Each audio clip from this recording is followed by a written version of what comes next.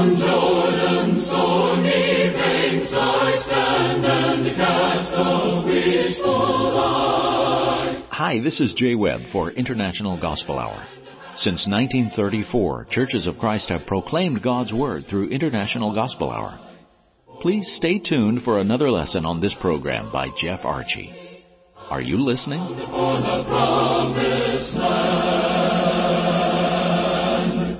Appreciations to our Jay Webb for the nice introduction, and greetings to one and all. Thank you for joining me today. Our broadcast today will consider the word grace. No sweeter word could be imagined than to hear the word grace. It grants comfort to the heart and soul, gives a moment of peace that says there is a better way and a better direction and a better hope. For example, in the Scriptures, just a few verses, how about Genesis 6 and verse 8 that says, "But Noah found grace in the eyes of the Lord." Think about the first 7 verses of Genesis 6 and how horrendous the world had become.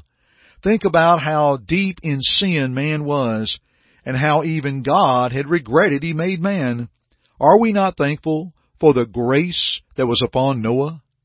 How about in Ruth chapter 2 and verse 10, the sweet words of Ruth unto Boaz, that said, "Why have I found grace in thine eyes, that thou shouldest take knowledge of me, seeing I am a stranger?" Dear friends, I'm thankful for that text because as we end the book of Ruth, we find that Boaz was in the lineage of David. And when we go to Matthew chapter 1, we find Jesus in the lineage of David. The beauty of God's providence through that Moabite woman, Ruth. How about in the New Testament in Romans chapter 3, beginning with verse 24, that says, "To the Christians in Rome, being justified freely by His grace through the redemption that is in Christ Jesus, whom God hath set forth to be a propitiation through faith in His blood, to declare His righteousness for the remission of sins that are past, through the forbearance of God, to declare, I say, at the time His righteousness, that He might be just, and the justifier of him which believeth in Jesus." This text alone in Romans 3, 24 through 26 is a wonderful study by itself. But from this study, are we not thankful for God and His grace? Our friend Andrew Phillips has some thoughts on Romans chapter 3.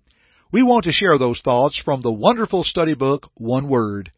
Before we think on these things that Andrew will bring forth, as is our custom when we share material such as this, we wish to pause and give thanks to the editorial board of One Word, and especially to board member and co-editor Dale Jenkins for permission to use this material on the International Gospel Hour.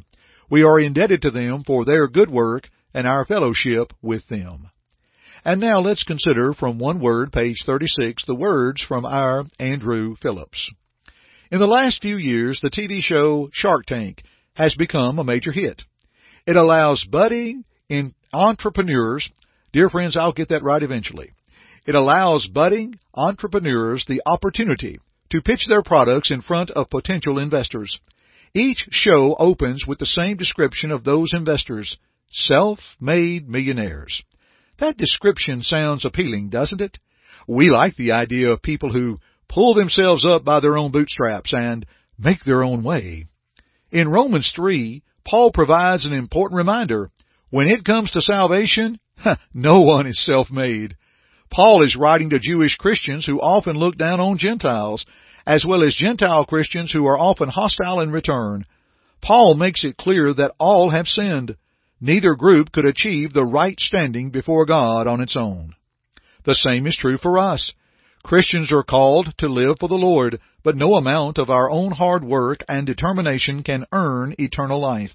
Just like the Jews and Gentiles, there is no distinction between us and anyone else.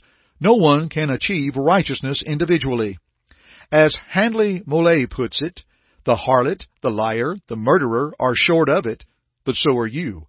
Perhaps they stand at the bottom of a mine and you are on an Alp, but you are as little able to touch the sky as they. The good news is that the story doesn't end with Romans 3:23, where all have sinned and come short of the glory of God. But it continues to the gift of grace described in verse 24. We do not make ourselves, but the grace made by God provides salvation. What a blessed study. What great thoughts in an introductory way to Romans 3:24 through 26. Let's talk more of God's grace in a moment. Our Jay Webb has a study from the International Gospel Hour he's going to tell us about. Jay? Hello, friends. Miss a broadcast of Are You Listening? Please know you may easily access previous broadcasts through our podcast partners at Spotify, iTunes, Stitcher, or TuneIn Radio. Just search for International Gospel Hour, and you can find previous broadcasts of Are You Listening? They are always there 24/7 for you to listen or download. And now let's continue our study today. Let's look at some other passages that speak of the grace of God and its provision for us. God grants us a saving grace for our souls. In Ephesians 2, beginning with verse 8, the Bible says, "For by grace you have been saved through faith, and that not of yourselves.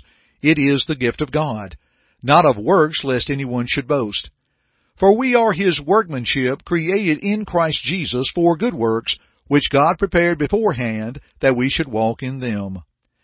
God's mercy and grace that was patient with us in the past, according to 2 Peter 3 and verse 9, it is patient with us in the present as we walk in Him. Dear friends, when we consider Ephesians 2, 8 through 10, we note from history and background, these very Ephesian brethren were saved by grace through faith. In Ephesians 1 and verse 13, we're taught that they heard and believed the gospel.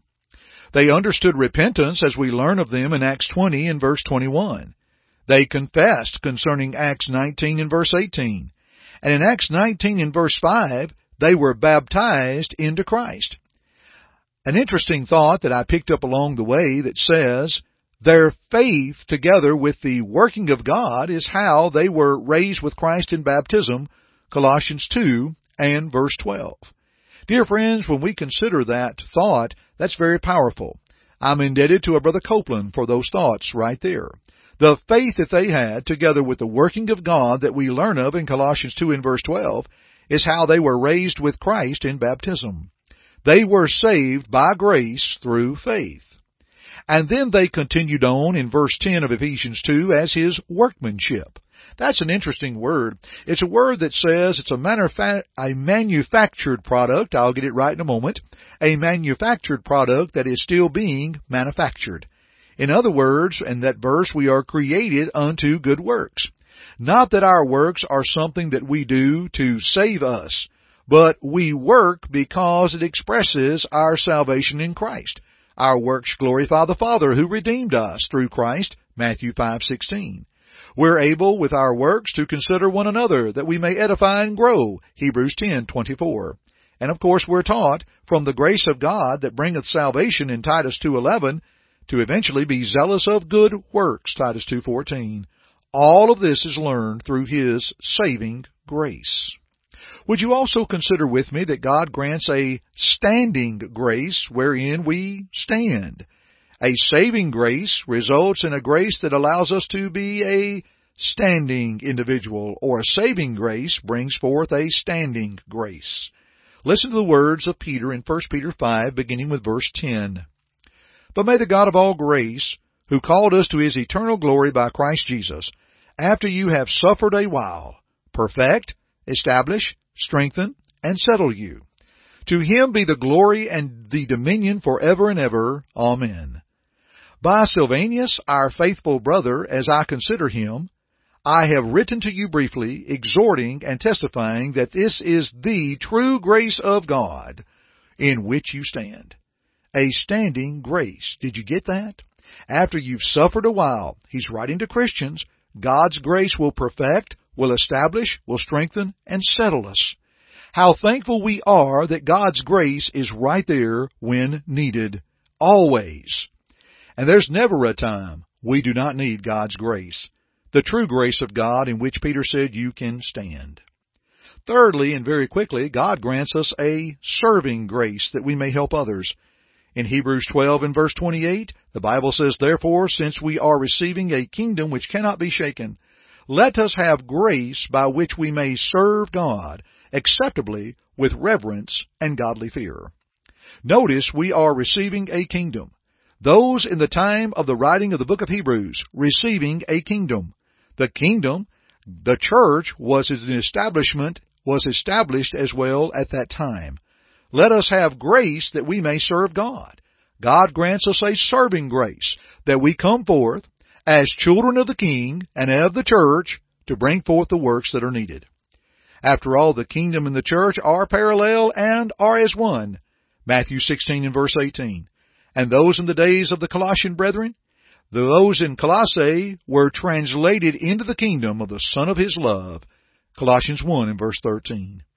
God grants us a saving grace, a standing grace, and a serving grace. This is an exceptional study, dear friends. And we mentioned moments ago about Titus 2, 11 and 12. Of the grace of God that brings salvation hath appeared unto all men, teaching us that. God's grace is a teaching grace. Let's learn more about God's teaching grace with this offer from our J. Webb. Dear friends, the International Gospel Hour not only offers a free Bible study course by mail, but our friends at World Bible School offer an online study if you prefer. It is absolutely free. All you do is go to worldbibleschool.org and register. You will be provided a study helper who can answer questions and provide feedback for your lessons. That is a free online study at worldbibleschool.org. Please sign up today. And now, back to Jeff. And thank you, Jay. Dear friends, what a beautiful thought concerning the grace of God, and that we can continue to study and learn more about the grace of God that brings salvation and how it has appeared unto all men. On another broadcast, we're going to consider how God grants sufficient grace for our problems, as He did for Paul in 2 Corinthians 12 and verse 9. Again, are we not thankful that the grace of God is always there? If we need to obey the gospel, His grace is provided. If we need to come back with a closer walk with Him, His grace is provided. And if we struggle in our walk as Christians, His grace is provided. How thankful we are for a saving grace, a standing grace, and a serving grace. Dear friends, thank you for joining me today. Much more can be said. We'll continue this study together another time, and until we join together again, I'm Jeff Archie of the International Gospel Hour. Keep listening. Thank you for listening to our broadcast today. We hope first that it glorified God, but second, we hope that it edified you. Listen to it again if you need to, or to other lessons in this series by going to the Media tab at our site, internationalgospelhour.com.